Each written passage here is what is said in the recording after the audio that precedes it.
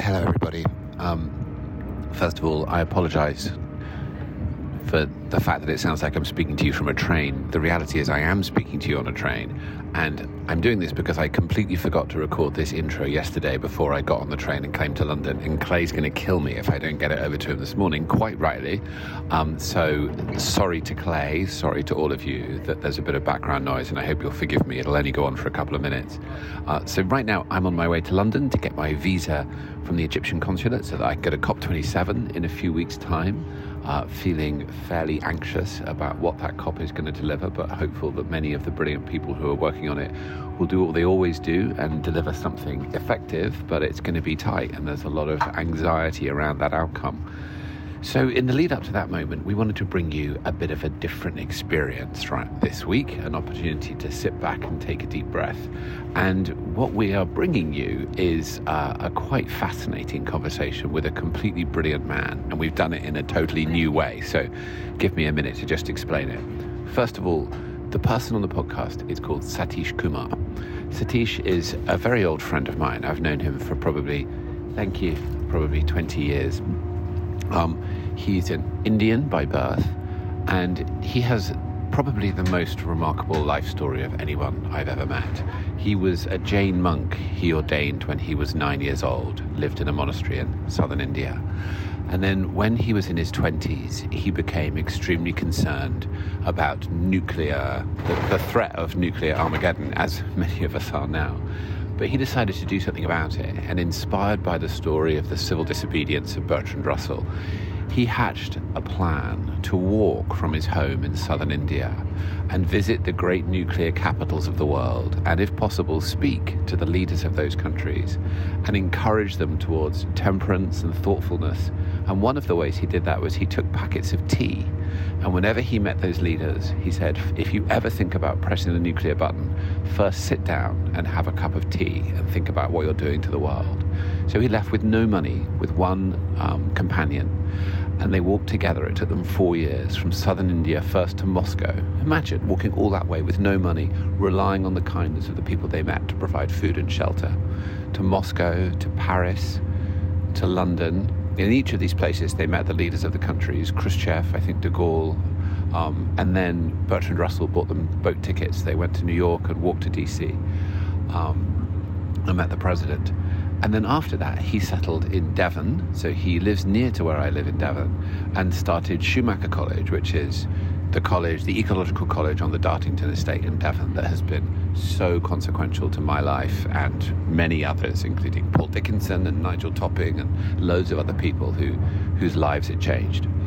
So anyway, that has been a big part of Satish's legacy. He also edited the magazine Resurgence for 30 years, and this Saturday, Resurgence has an international festival of well-being, which is online. You can join from anywhere. Christiana is speaking together with her daughter Naima. I'm doing something with Oliver Jeffers. There's great other speakers like Ed Miliband and Nick Stern. So if you like this conversation, you'd like to have more of that type of discussion, it's going to be a great event on Saturday. And to just also let you know that this is sort of the ultimate lazy podcasters episode, because what I did was Satish was coming around to my house for dinner, and I invited a group of local friends to come and join us for dinner. And little did they know that when they turned up, I had microphones sat around the table, and before I gave them anything to eat, we had a conversation. It starts off with a couple of questions from me, and then I invite my friends, who are all incredibly thoughtful people in totally different ways, to ask Satish questions. So that's this week's podcast, or that's this week's bonus episode. I hope you enjoy it. Welcome to my house in Devon. Welcome to dinner. Sorry you can't join us in person, but hope you enjoy this discussion. Sorry again, Clay, for forgetting to record the intro. I hope this makes up for it. And we'll see you on Thursday, where we're putting out an episode, which is when I went on Joe Confino and Fapu's podcast, The Way Out Is In, a couple of months ago. We're going to post that in our feed on Thursday. It's a great conversation. Those two are obviously brilliant. Join us then. And for now, thanks so much. Bye. Okay, everybody, please. Everyone take a seat. I'll just be small. You're very welcome to stay there. And nobody has to be stressed about sound. Like, you don't have to be super quiet. The mics are really directional. So, but you are going to have to endure a podcast recording before we give you dinner. So, The free meal. yeah, exactly. So we're going to have a chat for about half an hour. And then you're very welcome to come in and ask questions. We've never done this before on Outrage and Optimism. Thanks, Fraser. Appreciate that. Okay, so listeners, welcome to this special episode of Outrage and Optimism. This is something that we've never done before. We're having a chat round the dinner table, around my dinner table in Devon with some good friends and with a man who has had an outsized impact on my life since I first met him 20 years ago, Satish Kumar. And I just introduced Satish a few minutes ago, but he's got the most remarkable life story, and we're going to get into some of that now. But Satish, welcome to Outrage and Optimism. We've wanted to have you on the podcast for a long time, so it's a huge pleasure to be with you now. It's my pleasure and honor to be on your podcast. So Satish, I'd like to start by getting into an issue that we've been dancing around on Outrage and Optimism, and that is the world is at a moment of profound departure, where the future looks like one way or the other, it's going to be very different from the past. And particularly given the summer we've just had in the UK and other parts of the world, like what's happening in Pakistan, people increasingly feel like we're crossing these invisible lines. And if we keep crossing them, then the future becomes more determined. And as a result of that, there's this kind of breathless anxiety that's coming up in people. You know, my God, what's going to happen? What's going to happen to the future? And one of the things that we observe in the climate movement is that impulse makes everybody double down on what they've been doing before, right? They go big. They want to keep going. Now this is serious. Now they need to do something. So as a result, activists get more demanding and angry, and business leaders get more focused on sustainable growth, so-called, and everyone sort of moves away from each other. And this moment of collaboration seems to be drifting further away from us. So I'd love to just start by asking you, how do we think about the moment we're in, and how can we come together at a moment of emergency rather than drift apart? That is a very good question, Tom. First of all, I would like to say that the climate change is not future issue. It's an issue of today. As you mentioned, the flood in Pakistan and the wildfires and heat waves. Now, how we respond to these situations? All the great movements have been successful because people have put aside their minor differences, minor kind of ideas of how the world should be, and have come together for one single issue as a common ground. If you take a history, India's independence under Mahatma Gandhi, there were many, many different opinions. Nehru had different opinion, Patel had different opinion, many other people had different, but one single issue of independence brought them together to collaborate and cooperate and leave aside their minor ideological differences. Anti-apartheid movement was the same. Martin Luther King's racial integration and harmony was the same. So at this moment, we need to follow that example. And rather than our eccentricities and our particular approach and particular idea, leave them aside, come together and say, any great movement has to come together as a co-creation. If you take a great river, like in Devon, we have River Dart, how the river is made. Small tributaries join together. They don't put their own ego sort of as a prominent thing, but they let their ego disappear or dissolve and join the River Dart. And then River Dart becomes a big river. So in the same way, we need to leave our ego, our eccentricities, our personal, particular kind of passion, and join together for this climate issue, which is the most, as I mentioned, most urgent and most important issue of our time. And so all great movements are co-creation and mutual. We work together. All thriving is mutual. All success is mutual. So we need to leave our personal ego aside and join together. So I really love that. Yeah. And all sorts of questions that begin with the word but come up in my mind as I hear you saying that. Yes, right? yes. So you're right. Of course, I completely agree with you. But just to go one step deeper into that, one of the things we witness at the moment is because it's getting so urgent, there is, and this has always been the case to a degree, but it's getting more extreme. Activists will say, well, we should no longer even speak to fossil fuel companies. They're committing genocide on the future by selling a product that is going to kill future generations. Yeah. That would be one perspective, right? And another perspective would be that CEOs of those companies would say, well, those activists, they're so unrealistic. They call for the moon tomorrow and they can't really see a way through. And so there are very different views on what we should do now. Yeah. And bringing them together seems really hard. Do you think it seems more hard now than it did in some of those other issues you talked about? And if so, why do you think that is? Not necessarily. Okay. If you take the examples which I have given you, Mahatma Gandhi talked to British people, Martin Luther King talked to white people.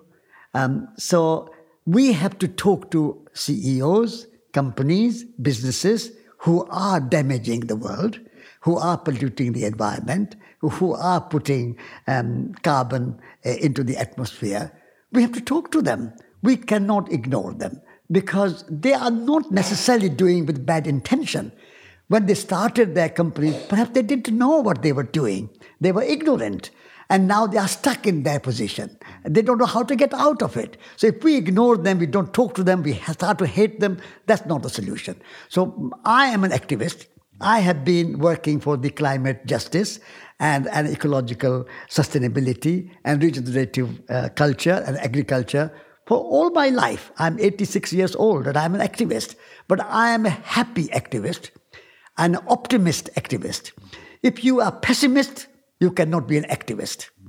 Maybe you can be a journalist, but you cannot be an activist. Yeah. And so to be an activist, you have to be an optimist, you have to have a hope, and you have to accept that people are where they are, and they have to make their change, their transformation, their move from wherever they are towards a more climate stability.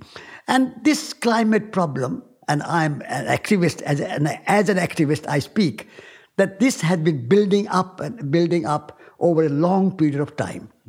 So this change has to come.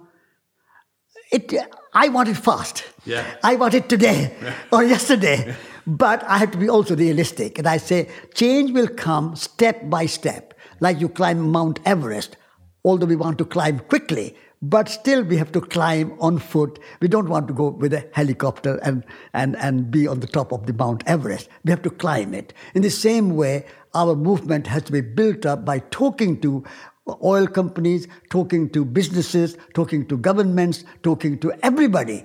And by being radical, like Martin Luther King, like Nelson Mandela, like Mahatma Gandhi, these are the three heroes that I have to learn from them. Our environmental movement, ecology movement, regenerative movement has to be built with compassion to all those who are in the kind of wrong direction. Because talking to your friends, talking to people who agree with you is easy.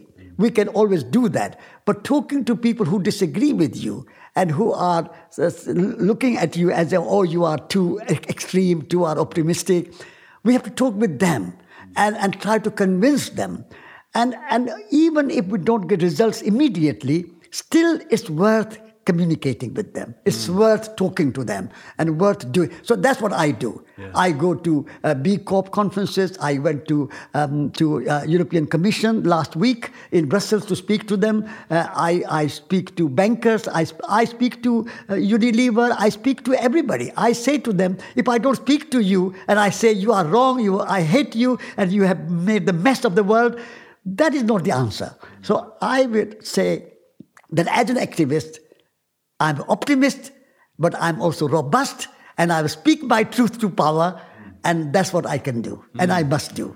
I love and that. The people who are business leaders, and they say, oh, these are too extreme activists, they are also wrong. Yeah. I think they have to talk to Greta Thunberg. Yeah. They have to talk to Extinction Rebellion. They have to talk to people who are in Friends of the Earth, Greenpeace, WWF, and all the other organizations. And then we have to say how we can transform the world in such a way that's good for the planet, good for the people, and we can make a new kind of economy, which is a more cyclical economy, which is the economy of nature. In nature, there is no waste, and no pollution. Nature is our teacher, and we can create an economy so that there's no pollution, no waste, no carbon emission, and everything what we take from nature, once we have used it, goes back to nature. So the cyclical economy as an alternative to modern economy to stop the climate destruction and the carbon emission and the climate change. So I'm going to invite friends to ask a question in a minute, but this is really helpful to teach. I'd love to just ask you to go one level deeper on the practical advice about how we do that, right? Because I think many people would listen to this and say, I agree with that. We should be compassionate. But there's also, as the impacts get worse, people begin to lose the balance of their minds to a certain degree, right? There was some data that came out the other day that said between 16 and 23-year-olds, 42% in OECD countries spend more than 6 hours a day worrying about climate change and its impacts on their lives. Right? That's a massive experiment in anxiety that we're conducting on our kids. 50% believe that humanity is doomed in the short to medium term.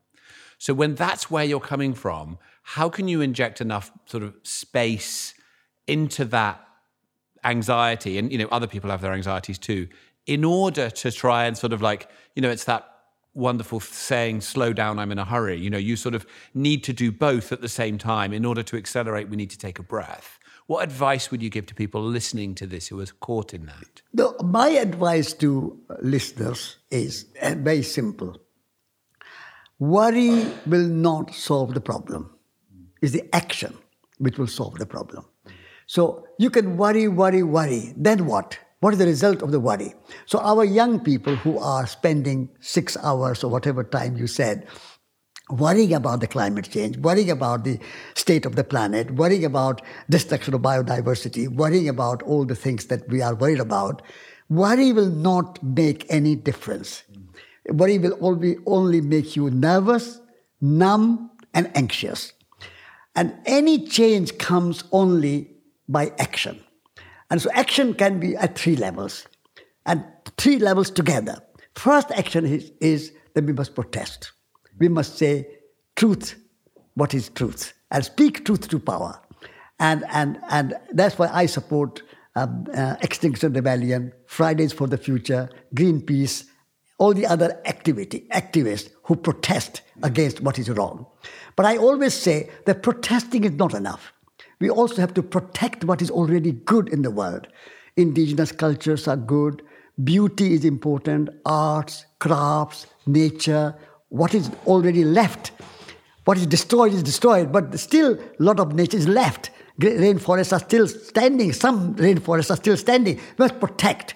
So conservation and protecting should be complemented with the protesting. Just protest is not enough. Protesting should follow the protecting. And the third thing, which will free you from the worry, is building new initiatives, new action, new business, new enterprises, new universities and colleges where you learn about ecology, about Gaia, about environment, like Schumacher College, new businesses like box schemes for vegetables, organic farms. So protesting, protecting, and building, all these 3 actions should go together, not only one.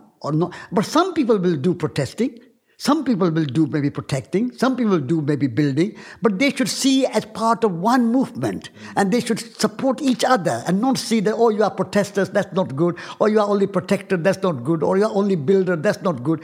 These 3 things make together a big movement, and do it all with love and all with compassion, without anger, without fear, without anxiety. Because anxiety will make you weak and numb. And fear will make you weak and numb. And worry will make you weak and numb. And we want you not weak and numb, but we want you happy and joyful activists. Because I want to see happy activists working in the movement rather than miserable activists or worried activists. I love that, a happy activist. Right, we have some very thoughtful people around the table. Would anyone like to come in with a question? Yeah. I'm Natasha, and I teach at the Dartington School of Arts, and I was very privileged to have Satish speak to our students today. And one of the things you spoke about was living your life as an artist. And I hope I'm not misquoting you, I think you said, everybody is a special kind of artist. An artist is not a special kind of person. And I was really moved by that idea of how we could all live our life in that holistic, generative way. And it just follows up on what you were saying about the way that you can live your life free of anxiety and bring that joy to your activism and make it into a practice. And I wonder if you could speak a bit more about that. Yes, as I spoke to your students, that all our work should be work of art. So I would like to say that activism working for the climate protection and climate justice is a work of art. And every movement should be work of art. And even Picasso was painting doves as a work of art. So he was using his art for peace. So if we can transform our activism as a work of art, then I think we will find our activism joyful and creative and imaginative and also effective. That's what I would like to say. But in general, I would say, as you quoted me, artist is not a special kind of person, but every person is a special kind of artist. What that means is that we are not just consumers. We are not just a kind of victims of all the consumerism and materialism and environmental destruction. We can transform and we can become makers. We can become poets. We can be constructive workers. And so if we use that consciousness and that understanding, then we can be part of the solution rather than being part of the problem.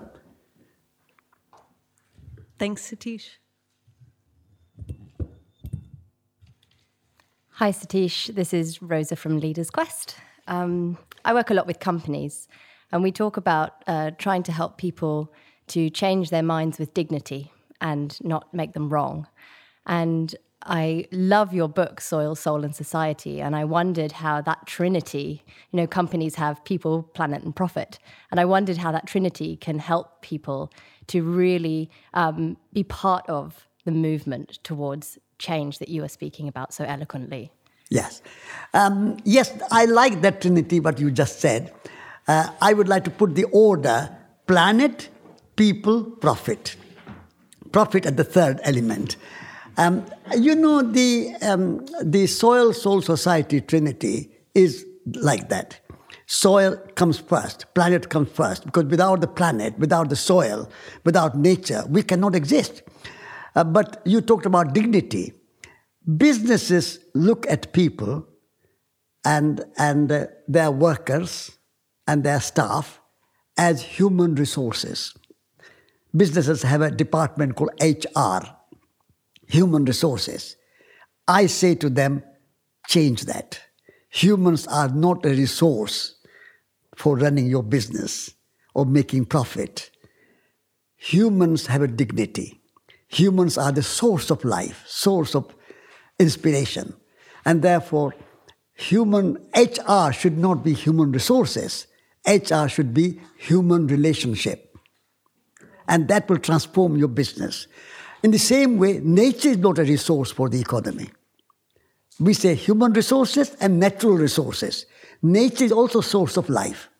And so business, consumption, production, profit, economic growth should be a means to an end.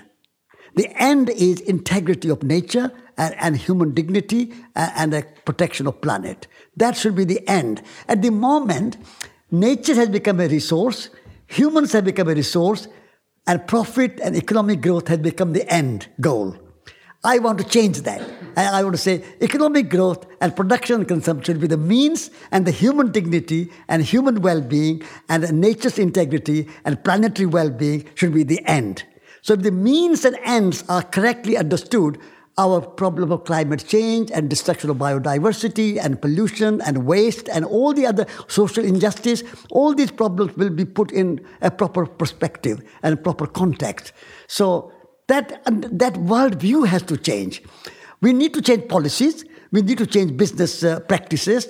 We need to change economics. But we also need to change our worldview. If we continue to think that technology will solve all the problems, and humans will remain resource, and nature will remain resource, and technology will solve the problems of climate change, I think that is not going to happen. Climate change is not just a problem to be solved by technology. It has also to be solved by our change of perception, worldview, and understanding. And that is where I say, what are the means and what are the ends? You have to understand that.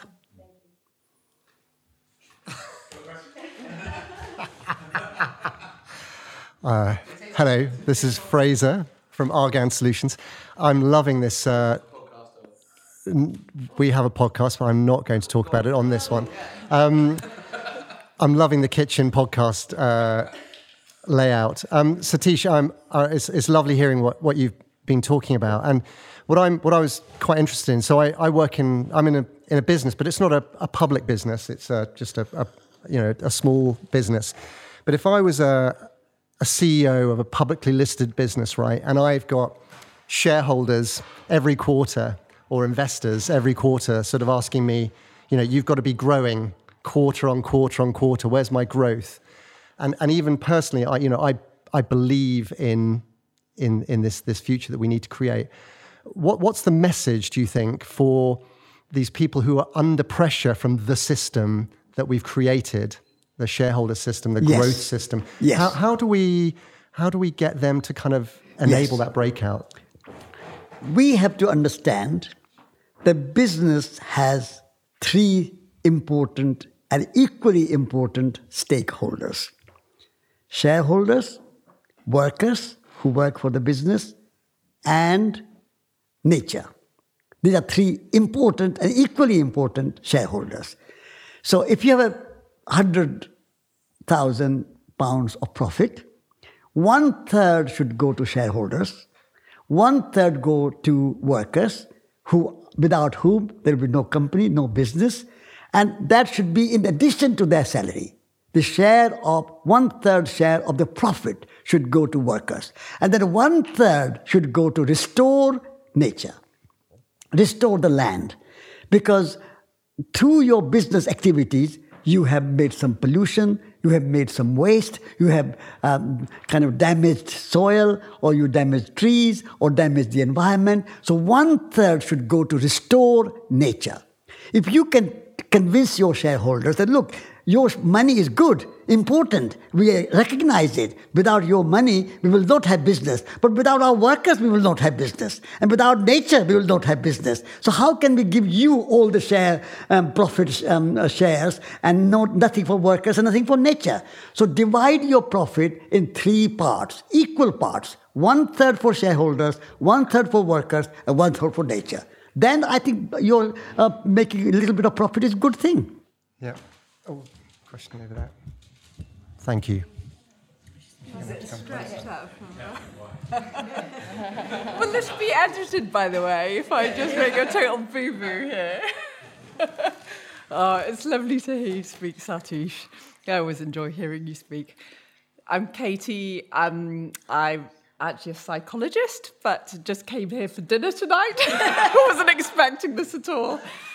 But I was hearing a really interesting person speak today about the Patagonia business. Yeah. And what an inspiring CEO the leader of Patagonia is, as a business leader who invests his money, who set up a charitable trust, I think, with the proceeds of his business, and when he goes to sell a jacket, the first byline on the jacket is, "Don't buy this product, think about the environment." So I just wondering, if you knew of any other inspiring CEOs of big businesses, really, who maybe more people could look to for ideas and inspiration and leadership.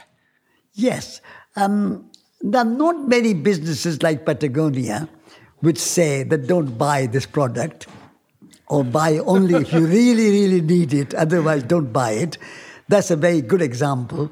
But there was a carpet company which said to people that don't buy the carpet, we will just lend it to you, or you can hire it.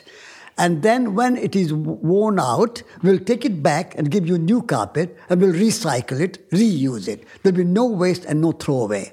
I think that was a very good company. It was a carpet company. Interface, that's right. And what was the name of the CEO?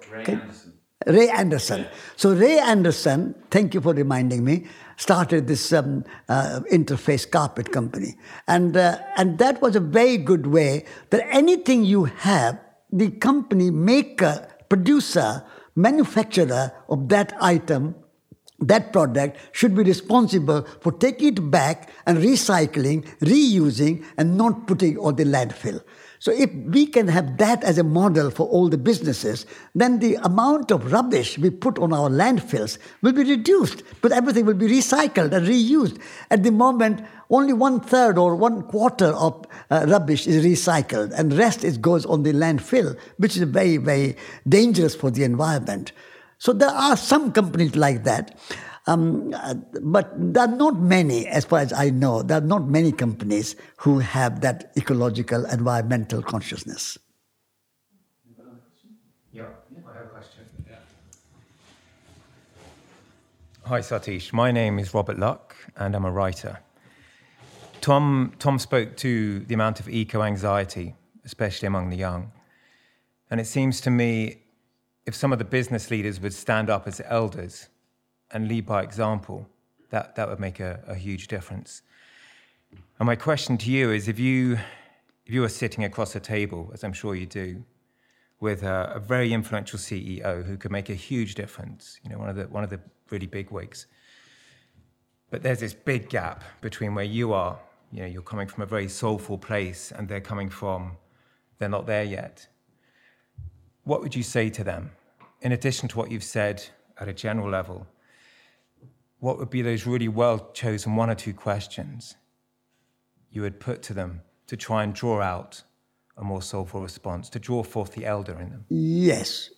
First of all, I would say that, are you happy with what you are doing? Mm-hmm. And I suspect that most CEOs are not happy knowing that their action, their company's work, their business is causing climate change, destroying biodiversity, polluting our water, polluting our environment, creating so much waste. They are not very happy, but they are stuck in a system. Mm-hmm. And I would, when they answer my question, are you happy, this question, then I will say, what will make you happy? To be courageous and use your courage to drop the fear. Because lots of people, CEOs, are full of fear. How will my shareholders respond? How will business work? Will profit be there? All those sort of fear. I say, fear not. Fear makes you again numb and impotent. Be courageous and make small changes, step by step. Rome was not built in one day. Even climate change is very urgent, very important, very crucial issue of our time. We need to make changes today. But journey starts today. So start your first step. How I'm going to make small change today, but that change should be seen, to be felt, not just idea, not just wishful thinking. That I will change, but it will take time. Tomorrow, maybe tomorrow, not tomorrow, today. Time is now, not tomorrow. Start to make changes today, step by step. Next day, improvement. Next day, further improvement. Next day, further improvement. And that will make you happy that you are doing something for the planet. You are doing something for the people. You are not, and you are not just doing for this unknown shareholder, profit, etc., the bottom line, etc. that is a kind of vague idea. But when you are making step-by-step change every day and improve your business in such a way that it becomes more cyclical, more environmentally sustainable, more regenerative. Learn from nature. Nature is regenerative. There's no waste and pollution in nature. Why your business should be polluting and wasting? And so I think that's how I will approach CEOs and hope that they will understand and they will listen to me. Yeah. Yeah. No, I agree. Yeah. Thanks, Satish. Yeah. No one has to, but if you want to ask a question, Maya. Sorry? Do I just say my name? Yeah. Okay. Hello, I'm Maya Rees-Durham, and my question is, because there are some people who maybe even there are some CEOs who don't really know what's happening, like they haven't really had the right education about it. So what would you do to try and help educate them about it? Because some are quite just ignorant to the fact that there is actually a climate crisis. If they are ignorant, huh? Yeah, if people are ignorant, they don't know about the problem. Yes, yes. I mean, the thing is that if they are ignorant, they have to just open their eyes and see what is going on in the world today. If you take the example of floods in Pakistan, something like 30 million people are affected by this flood. If you take the example of heat wave, we have had this year one of the hottest years since the record began. 40 degrees, 35 degrees, 38 degrees in England, which is unheard of. And same was drought in Italy, drought in Spain, and the forest fires in California, in many, many countries. So if you look at the examples, even in Germany there was a flood, even in Belgium and Holland there were floods. So if you look at the evidence, open your eyes, and you will see that this is unprecedented situation that we are facing today. Why is it happening? If you look at the science, if you look at all the knowledgeable experts who are talking about it, they all say that this is because of the climate change. And so if you look at the evidence and the science, you will see it's not a hidden kind of idealism that we are talking about. It's a very evident. Everybody knows it. And particularly young people. We are destroying the future of the young people. Your generation. What kind of world you are going to inherit if our climate is destroyed, our oceans are destroyed, our rivers are destroyed, we are going to have more and more heat, and we have a shortage of energy, we cannot heat our houses, we cannot cool our houses. How the next generation is going to live? So for the future generations, for the generation of your age, we have to be alert and aware and wake up and say that we are going to change our economic system. Because we are living at the moment for a very short-term gain, just economic growth. But what this economic growth doesn't make you happy. More money you have, more money you want. More houses you have, more houses you want. More roads you have, more roads you want. More aeroplanes you have, more aeroplanes. There's never enough. Time must come when we say we have enough. Enough money, enough roads, enough houses, enough buildings, enough cars, we have enough. And now what we need is not more material and possessions and material things, but we need more love, more friendship, more family, more gardening, more cooking, more dance, more music, more poetry, more painting. And they don't pollute environment. They don't cause any climate change. And they make you happy. When you read poetry and write poetry, you make happy. When you dance and sing music, you feel happy. When you have friends and family together, you feel happy. So that will make you happy without climate change, without global warming, without floods, without forest fires, without heat waves, and you enjoy it. So why not choose that enjoyable, good life and protect the planet and protect the future generations like your generation? So this is an urgent requirement for our time.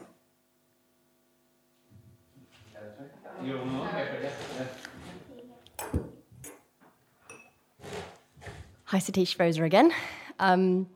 So I work with a lot of people who are looking towards the future and thinking, gosh, we're not going to meet our 1.5, staying well below 1.5 degree target.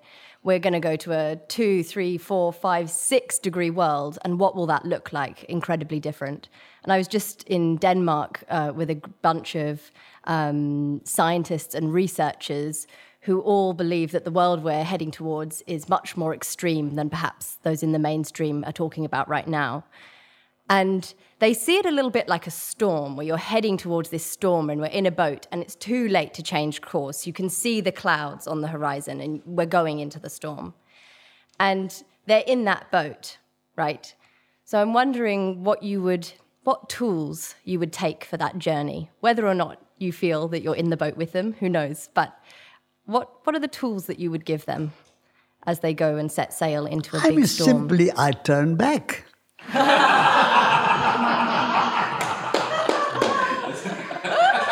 If you are on a cliff edge and you are driving a car and you put brake hard, stop, and then reverse. You don't want to fall on the cliff.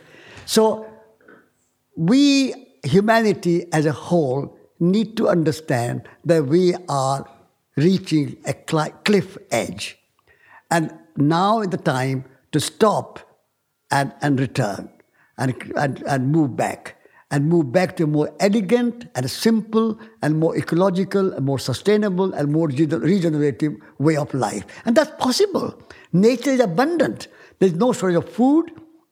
There's no shortage of anything, and no shortage of love, no shortage of anything. Nature is abundant. It's our greed which is driving us towards the cliff edge. So we just stop and we just return and go back. And what's wrong in living good life, which is sustainable, regenerative, and family, friends, art, culture, poetry, good food, good life. And this economy of nature is so regenerative and so cyclical that it can last for millions of years. But this linear economy, take, use, and throw away, take, use, and throw away, this linear economy is going to end. And what is going to happen for future generations? Like the generations of Maya and her children and grandchildren and great-grandchildren. So we cannot afford to be selfish and just think about our generation, our economic growth now. We have enough. America is one of the richest countries in the world. Why do you want more money, more economic growth? Britain is third or fourth economy in the world. Why do we want more economic growth? Maybe a little bit more economic growth for countries, poor countries in Africa or Asia. They may need a little bit more economic growth within limit, but we need not more economic growth. We need to have a stable economy where we can just live good life and more families, more friends, as I said already, and more art and culture, and not more goods and more stuff. And elegant simplicity is the answer. Amen. Do you want to ask a question, Sarah? So, Satish, thank you so much for sharing with us. This has been a wonderful conversation. We're going to have to end now. Dinner's ready, so we're going to eat together now. I just wondered if in closing, in honour of the name of the podcast, we can ask you the same question we ask all our guests, which is, as you look to the future, the things we've talked about tonight, the moment of extreme consequence that we're living through, what makes you optimistic and what gets you outraged? My optimism comes from the young people. When I see people like Greta Thunberg, and that's only one symbolic big name, well-known name, but there are hundreds of thousands of young boys and girls around the world, in India, China, Africa, Middle East, America, Europe, everywhere, are raising their voice and speaking and removing themselves from the kind of education they are getting. They are demanding and they want a better education which is more sustainable, and they learn how to live sustainably and how to create a regenerative culture. So these young people give me hope. And I'm sure that in the next 5-10 years, we will have a big change in our politics and in our economics. I'm hopeful. What makes me more outrageous is the politicians, like like our new Prime Minister in England, says, growth, growth, growth. Yeah. We have to have a growth. We have enough growth. We need more kind of better distribution and sharing. Sharing the wealth we have, sharing the products we have, and making humans come first, nature comes first. Growth is for humans and nature. So share what you have, and we do not want more economic growth. So that makes me outrageous to all these politicians ignoring Greta Thunberg, ignoring young people's demands, ignoring the urgency of climate change, and continuing their worn-out old path. That makes me outrageous. Satish Kumar, thank you so much. It's been such a pleasure to talk to you. It's My pleasure too. Thanks very much. Thanks, everyone. Yeah. Exactly. It's much more relaxed if you can just do it over dinner.